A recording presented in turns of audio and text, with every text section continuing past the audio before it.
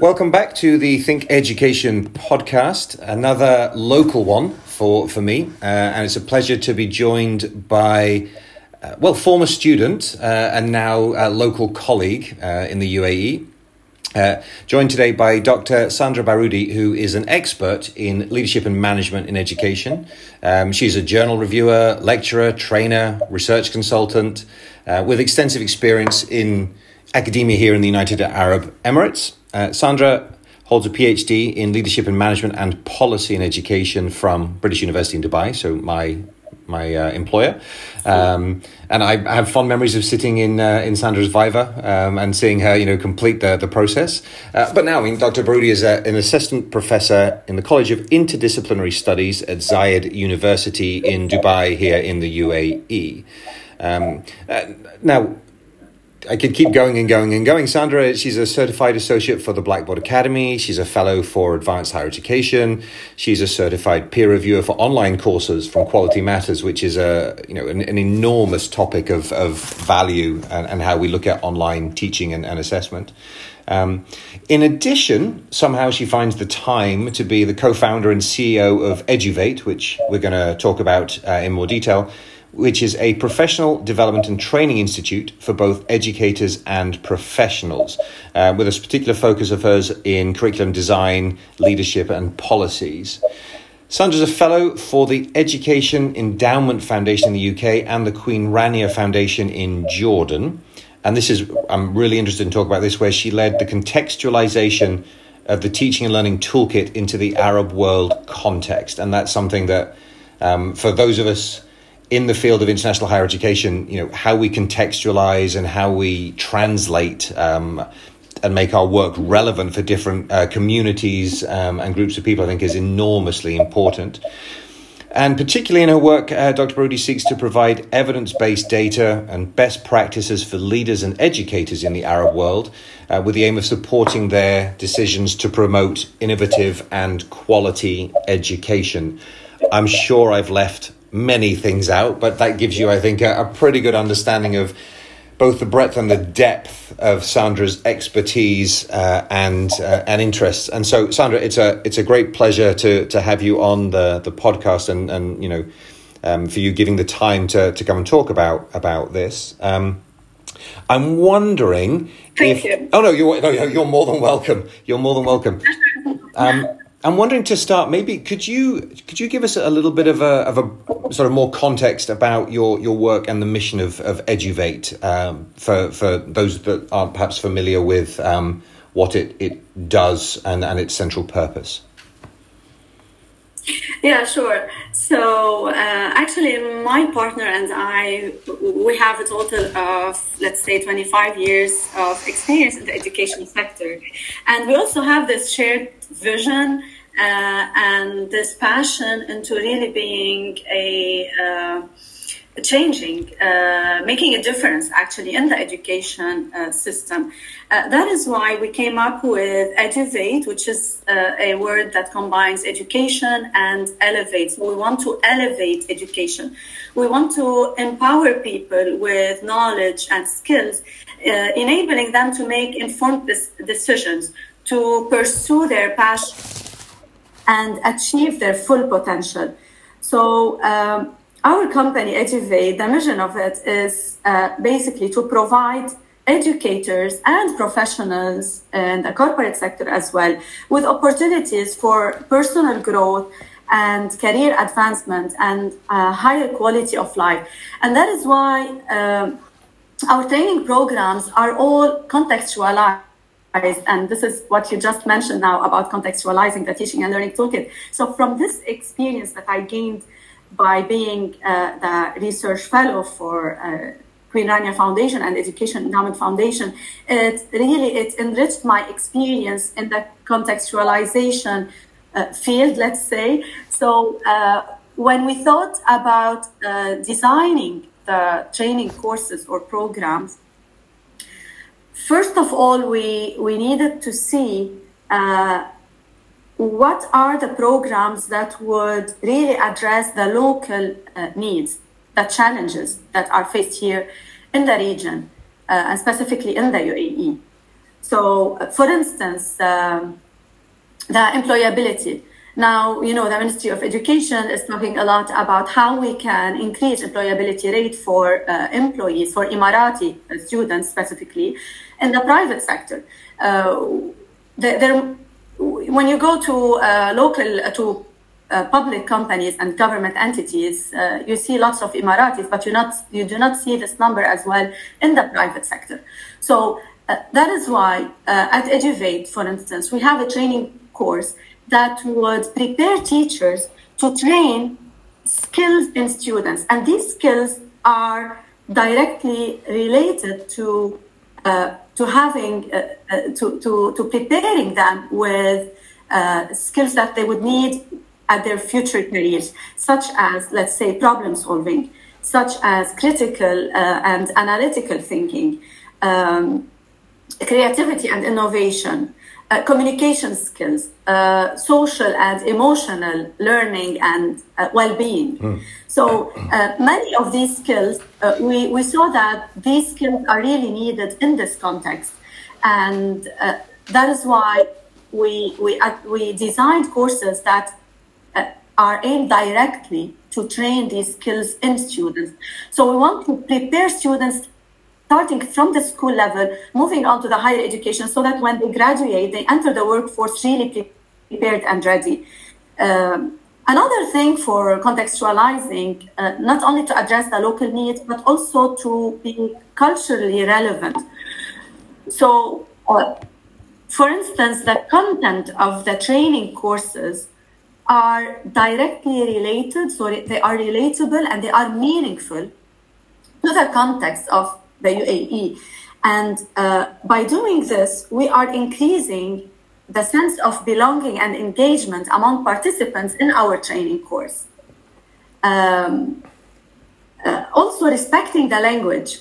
So, here the Arabic language. So having the content material also in Arabic and having trainers that are bilingual is another thing that could also lead to contextualization.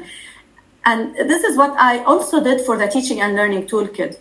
So I translated the content and material to Arabic, but it's not only about translating, assessing what is actually needed in the region, what could be applicable to us, what are the challenges that teachers and learners face, and trying to see from the teaching and learning toolkit the strands that would be most needed and applicable to our context. And then what I did next is going through the literature that is mostly published in this area, summarizing the literature that addresses the specific strand, translating it, and also talking with people in the field. So, for instance, I went to Jordan and I met with the Ministry of Education in Jordan. I met with teachers, head of teachers, and I listened to their needs, to the challenges, to the opportunities that they have as well. And this gave me a comprehensive idea about when I want to write and synthesize the literature that I read about a specific strand, also trying to take their voices into consideration and come up with a paragraph, with a section that addresses their needs and that is really meaningful to them, that they would benefit from it, and that educational and policy leaders would also take it into consideration when they want to make their decisions and policies in education. Okay, so I mean, it's on the one hand, it's a very simple approach, right? In the sense that, well, why don't we just ask people, right? Why don't we find out what actually matters to them? And yet, it's not perhaps done as much as it should be, right? I mean, a lot of training and a lot of material is taken. We have this whole best practice issue. Oh, well, if it works there, we'll just take it and put it into my country, and therefore it will obviously work. And that's flawed for many reasons, right? Can I ask? So, in addition, you've got, as you said, you're using a shared language, which is creating different access points to the information and learning. You're making the examples, culturally and contextually relevant. You're linking it to the practical examples and realities of the world in which the people live. Can I ask what's the greatest challenge in contextualizing something? Obviously, it's difficult enough to translate, as you say, the simple words, but to translate and contextualize the meaning and the values. What is the greatest challenge in this process for you? Perhaps there's not just one, but I'm curious how you navigate this. Yeah, so, reflecting back to when I contextualized the teaching and learning toolkit, the biggest challenge there was selection of the strands. This toolkit has a total of 21 or 24 strands, and selecting the strands that would make an impact here was the most challenging part, because, while this strand, for instance, worldwide, in the US, in Europe, is let's say, I'll give a specific example. Let's say the school uniform, right? So the school uniform is a strand in this toolkit. However, to what extent this strand is really needed here and is applicable, and it would make an impact, because in our schools, the school uniform is a must. We don't have an option not to wear a school uniform, right? So, and trying to convince the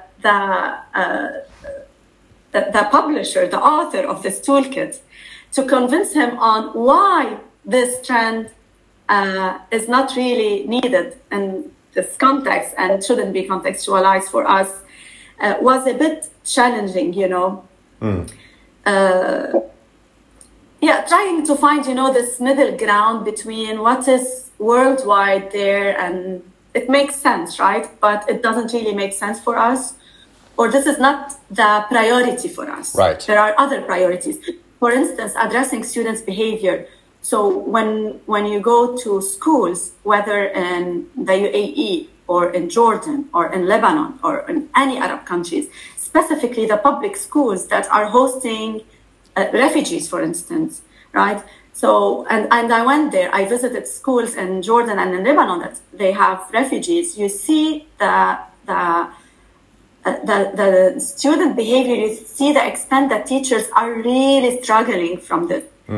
So this was a main priority, and that is why I wanted to address this trend, the first one. Right. We want to see what are the best practices, how can we help teachers to find strategies that are based on evidence, but that are also contextually applicable, that they can adopt in their own classroom within the minimal resources that they have, so that they can promote a better and a more positive student behavior.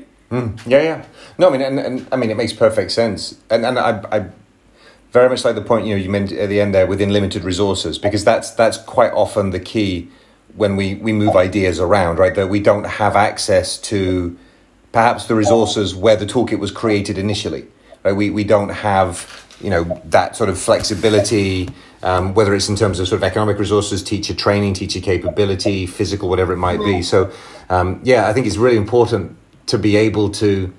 And, sorry to interrupt you, Chris, but something, even when we have the resources, for instance, here in the UAE, the Ministry of Education, they provide teachers at the end of every semester with PDs, right? Yes.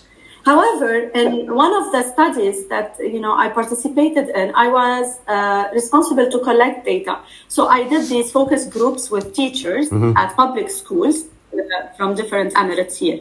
And when sitting with them, I saw this, theme, this common theme that is repetitive in their discussion, which is, okay, we are being provided with PDs and with trainers.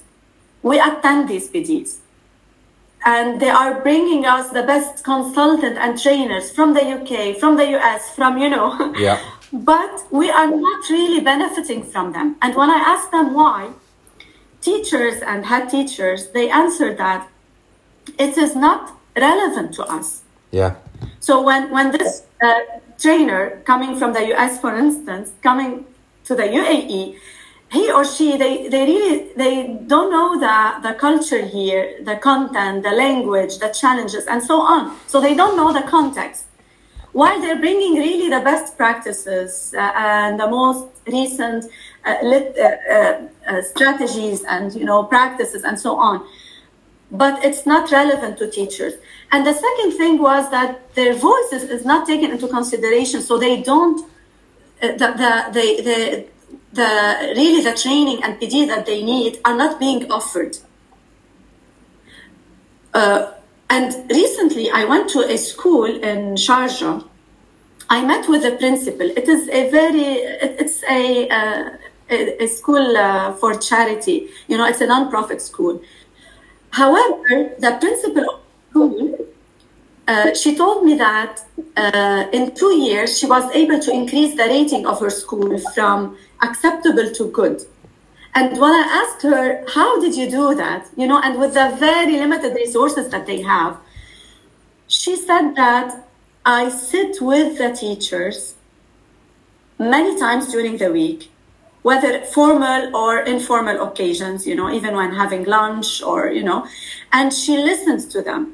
She listens to what they need, what type of PD they need, what are the challenges. Each teacher, in her own classroom, even she knows the students by name. Right. She knows the teachers, their personal issues, she supports them. So being this type of leader and, this what we call maybe servant leadership or also transformation leadership, it is really effective.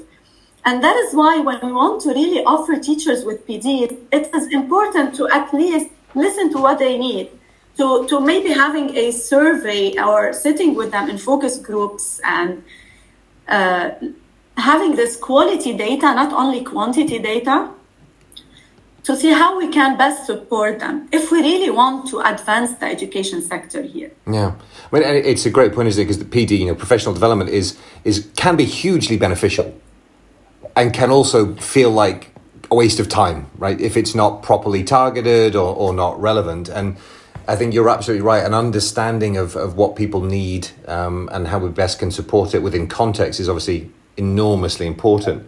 It's funny, actually, because, your comment about, your reflection about the Sharjah principle is a very, very nice segue into one of the other topics I wanted to ask you about. I read the recent piece that you posted in LinkedIn about female leadership skills and particularly why it's important at school levels and how we should be thinking about development as a sustainable, embedded, long-term approach rather than, I suppose, a conversation we have, in professional world later on in life. And I was wondering if you could talk a little bit more about that sort of that piece that you did and the reflection that went into that, and particularly how you approach this from a research or a practical perspective in the development of, the understanding of leadership skills within schools, and then how you develop that, particularly with the female focus that you've written about.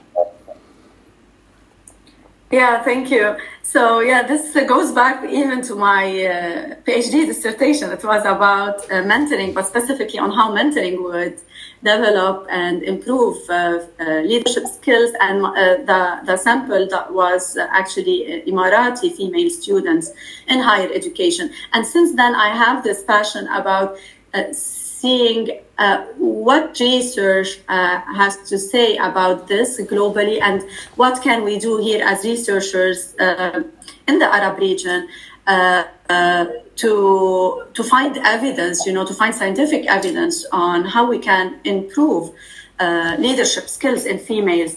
Here the government in the UAE, they're doing really a good job about this, and they're strategically supporting the empowerment of female leadership at all levels. So now you see females in the ministry, females in all government entities, many of them holding leadership positions. The UAE, they even has this young leaders program that they initiated in 2017. And even in 2014, they established a UAE leadership school. I think Mohammed bin Rashid School for Leadership. And I can see in where I work right now at Said University, many of female staff, they are taking part in this leadership program. And they are, and that this program is really preparing them with knowledge, but also with practices and skills and empowerment to motivation to take on these leadership roles. And, recently also I was watching a TED lecture given by Dr. Oh my God, what's her name? Olsted, family name Olsted. Kanda Olsted, her family name. She was saying something really interesting that caught my attention about female leadership and how in the US she participated in a study. And the aim of the study was to explore female students, college students, so ages between 18 to 22 years old, on the extent that they are ready to, or they believe in their leadership abilities. And when they collected the data, they found out that while these female college students, they actually practice leadership skills, they know what is leadership about, and they are practicing some of the leadership roles. They do not believe in their abilities. When they will graduate, they will be holding leadership positions. And it's called leadership efficacy. So they do not have confidence about their leadership efficacy and their leadership beliefs, their beliefs that they want to be or they will be leader at some point in the future. And this shows really at a younger age that gender bias and the low confidence that these female college students they have. And this is somehow similar to our context. So I teach Emirati female students, and I see how they interact inside the classroom, and and I see that this really, there is a need and there is a big gap that we need to fill here into empowering them, motivating them, increasing their self-confidence. And that is why in this article that I published in this magazine, I suggested several strategies that we can actually implement. For example, the peer mentoring program that my PhD dissertation was all about, and the benefits of having female students enrolled in the peer mentoring program, and the benefit that it has not only to mentors, but also to mentees. Not only to mentees, but also to mentors themselves. Okay, yeah. Right? So, not only this would improve their academic performance, because mentors would be sharing knowledge and recalling information and having this in-depth knowledge about the subject. So it's not only about their academic career and academic performance for both of them, but also about the leadership skills that they will gain. So they will have this confidence increase. They will be... their communication skills would increase. They will be building stronger relationship and friendship within the university or even within the school if we implement these programs at the school level. They will really grow. And results of the PhD that I published showed that they demonstrated maturity, but also and teaching skills, of course, but also sense of patience. They said that now we are more patient, because we are teaching others. So we gain this trait or skill that we didn't have before. And this is actually a teacher skill, we as teachers, we are patient. Sure, yeah. So, and if you be a successful leader, you have to have the skill. You have to be patient. You have to have strong communication skills and social skills. You have to be adaptable and flexible. So the peer mentoring program also taught these two skills to students: time management, organization skills, and all of them, they are also career-related skills. So at the same time would be not only targeting their leadership skills, but also letting them practice some work-related skills even at the university level.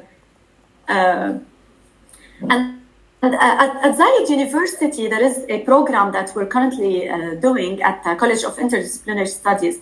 It's an amazing program, and I should be researching about its impact. It's really good to see the scientific evidence for it. We call it the Partnership Challenge. So it's a program where students, they are invited to work hand in hand with local companies here in the UAE to participate in solving a real problem that the company has. Right. So they work all semester. All right. They work all semester. We divide them in groups. Okay. Each group work with different company. The companies suggest a real problem that they are facing, and they assign one or two mentors from that company to work hand in hand with our students. And at the end of the semester, they should have come up with a solution that would actually work and present the solution to the company and to us, so that we grade them and they can pass the semester. So this is also another opportunity that we can engage students with, that could also increase their leadership skills and exposure, and they could also build network. I mean, it's which is really. Yeah, sorry, I didn't mean to interrupt you. I just, that point you made about networks, I thought was really valuable, because the comparison you made, or the case you gave from the TEDx talk with the American example. One thing is having the capability and the understanding of the skills, and the other is having the ability to see yourself in that role. And in many societies around the world, that there are barriers in the way for women, because there are either you're not taught that in school, you don't see enough women in positions of authority. So it's about representation, right? It's about understanding, this is an achievable goal because somebody else has done it first.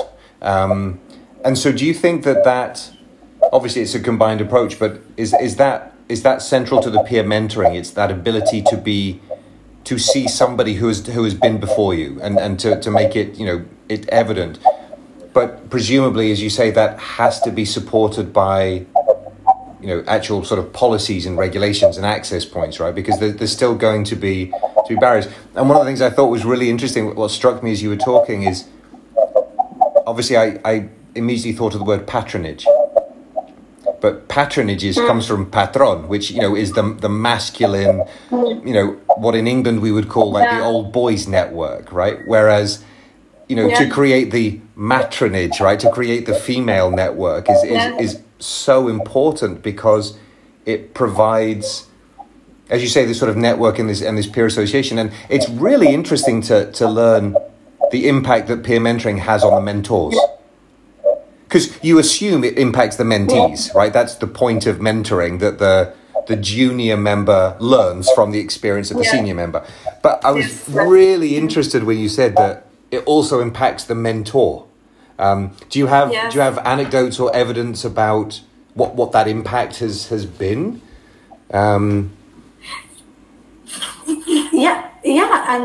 not only anecdotal evidence, but this was backed up by scientific evidence, and it impacted them, as I said, not only on their academic achievements. So it showed that it improved their grades increased. Actually, they learn new things. They valued education.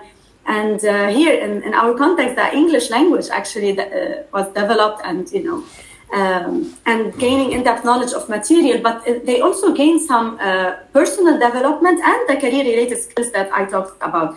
And in terms of personal development, mentors reported that they were able to now make better informed decisions, which is again linked to leadership skills and taking initiative. So being involved in these peer mentoring programs, for instance, here at ZU, I see, we call them PALs. Okay, I see them, walking really confidently in campus, having these badges, PALs badges. Any event we have at the university, you see them at the front of the event, allowing people in, participating in public speaking and presenting, going to conferences, whether locally or abroad.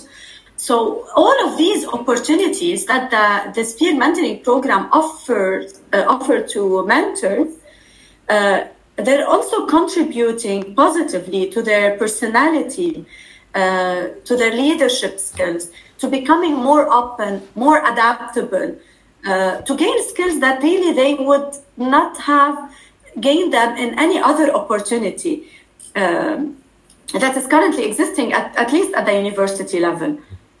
And one thing, Chris, here you mentioned about the, patronage, and this is male. Really, and this made me remember one time I was doing a study with female leaders from 8 Arab countries. This was during COVID, so it was published in 2022. And I was interested to see, how, what are the practices, the leadership practices that helped female educational leaders to sustain during COVID. Okay, yeah. And when I was doing these interviews, of course, they were online, sure. Right? Because participants were from Saudi Arabia, Oman, Kuwait, Bahrain, Egypt, Jordan, Lebanon, and the UAE. So they were saying, and all of them, because they were, speaking in Arabic, and in Arabic, when they were referring to leaders, they were saying he. Right. So using always... the masculine version, sure. Yeah, like masculine, exactly. And this struck me, but you are a leader, and you just said that your role model is a female leader. Yeah. Why they're still referring to leader as a he? Mm. And so we need to change really these mind models, these mindsets. Yeah. That leaders, females, not only males. And I mean, that's yesterday. Sorry, no, go on. Yesterday, yeah. You said. Yeah, sorry. Yesterday, I was asking my daughter. She's 11 years. So I told her, Sophie, do you think yourself as a leader? She said, yes, I am. I told her, why do you think? She said, because I help everyone, and I do things that I like. I participate in football. I am in the team of basketball, and I also help others. So, when we start at this young age talking about leadership skills with our children, with our students, and the female ones, and telling them that yes, you are a leader. You help others. You helped your colleague. You did so and so. You are taking a lead in this football team. You passed the ball. Yep. You did so and so. You distributed things. You're not only keeping everything to yourself. So making this awareness about leadership concepts, skills, and practices at a young age, yep. This would help them change their mindset and mind models. Absolutely. I mean, I didn't mean to interrupt you before, but what I was going to say was it's so interesting, particularly when a language has a gender pronoun, or has it becomes almost, it's just the word. And often you're not consciously necessarily using it as the particular gender construct. It's just, oh yeah, that's the word that means leader. But because the word that means leader has a masculine, in this case, therefore our identification of leader is even subconsciously masculine. And so it's kind of a. Yes. My wife told me about a really interesting TED talk, and I'll link it through. But they were talking about how different European languages refer to concepts. So a bridge in one language is masculine, and therefore bridges are described as being strong and robust and secure, and in another language it's feminine, and so it's described when you describe a bridge, it has beautiful and elegant and supportive, and this sort of way that languages process reality. But it's your daughter's definition. I mean, that's fantastic, because I don't think, if you went back to what the traditional view of leadership, I don't think you'd necessarily in the top 5 would be help people.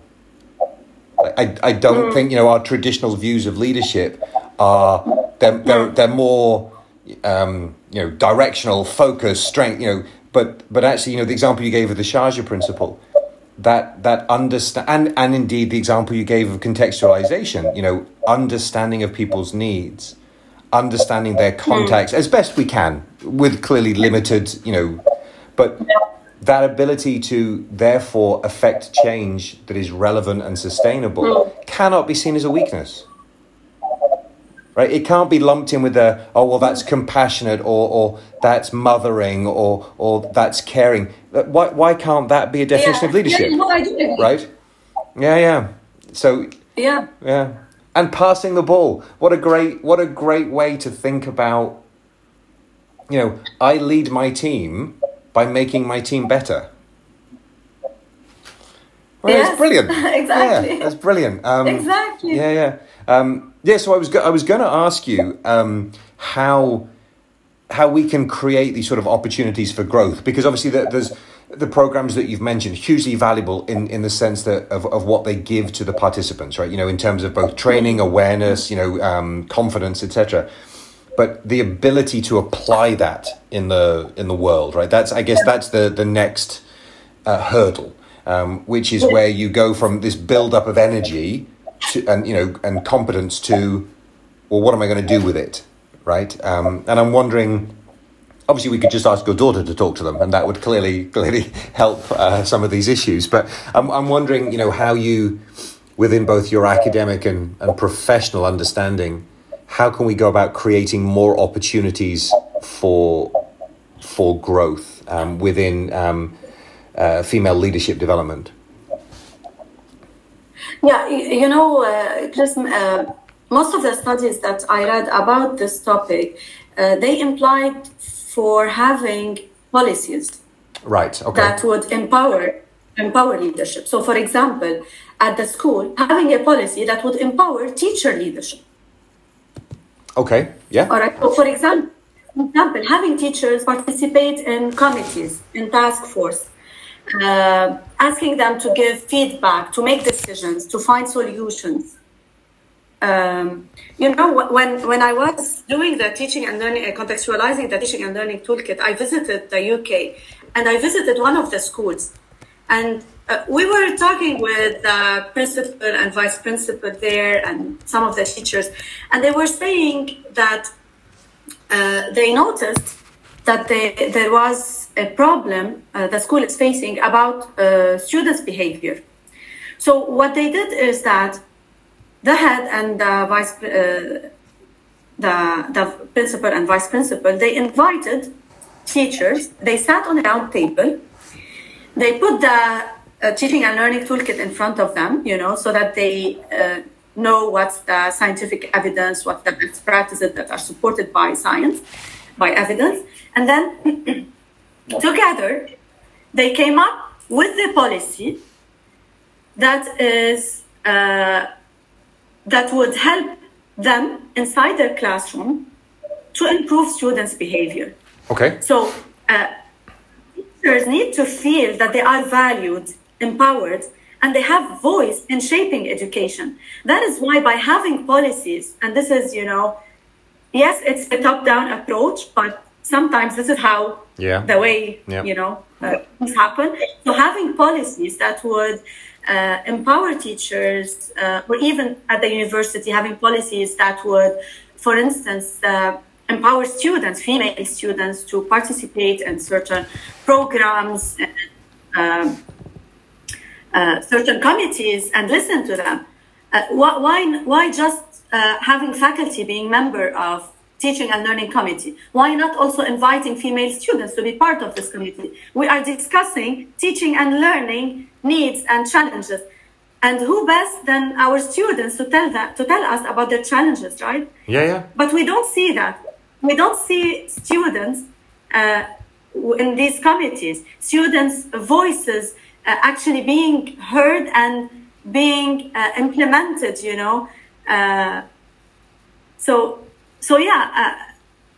this is one way to do this. There are also multiple ways. So, for instance, what I did also at Niger University, I think last year, I invited a female leader. Her Excellency Amal Afifi, she is the Secretary General of the Khalifa Award for Education. She is well known here, especially for Emirati females. They all follow her, on social media and so on. Uh-huh. So I invited her for a talk session at ZU. Specifically, I asked her to talk about her challenges as a female leader and how she overcame these challenges, and how can she inspire our female students. She came, and most of the female students attended the session, and you can't imagine the feedback that we got from female students about this session, the extent that they find this lady as a role model, and the extent that they were inspired by the session, and they felt that they are empowered, and that yes, they can actually be in a leadership position because this is their role model and she is in a leadership position. So it is actually also applicable for them, that it is possible for them. So now they believe more, and hopefully this had a little bit changed their mindset or mind models about. Yeah, no, I mean, absolutely right. It's that seeing yourself in somebody that has done this and that is doing this, right? And that's enormously powerful, because then it becomes a realistic goal. It's still a difficult thing to achieve, obviously, but at least, as you say, that mindset becomes why not me?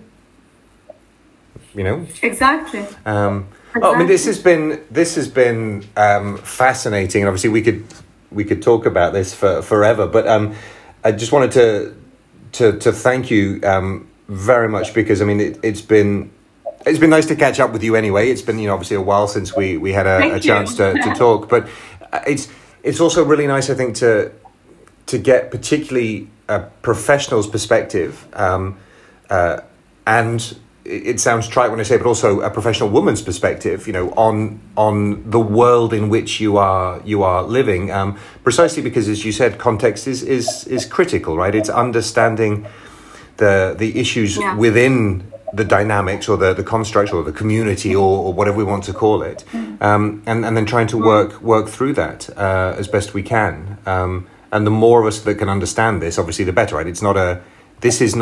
Female leadership is not an issue for women, right? Female leadership is an issue for everybody. It's because, as you said, if we all pass the ball, the team gets better, right? So Sure. That's I'm going to remember that. That's great. So thank you very much for your time, and hopefully we'll have a chance to talk to you in the future about your ongoing work and the progress that's being made. We should put our two daughters on a podcast and let them have a chat and see what an 11-year-old and a 7-year-old is thinking. Yeah, sure. So thank you very much indeed, and thank you for your time and your deep insights. This has been really fascinating. Thank you very much. Thanks a lot. It's my pleasure. Thank you.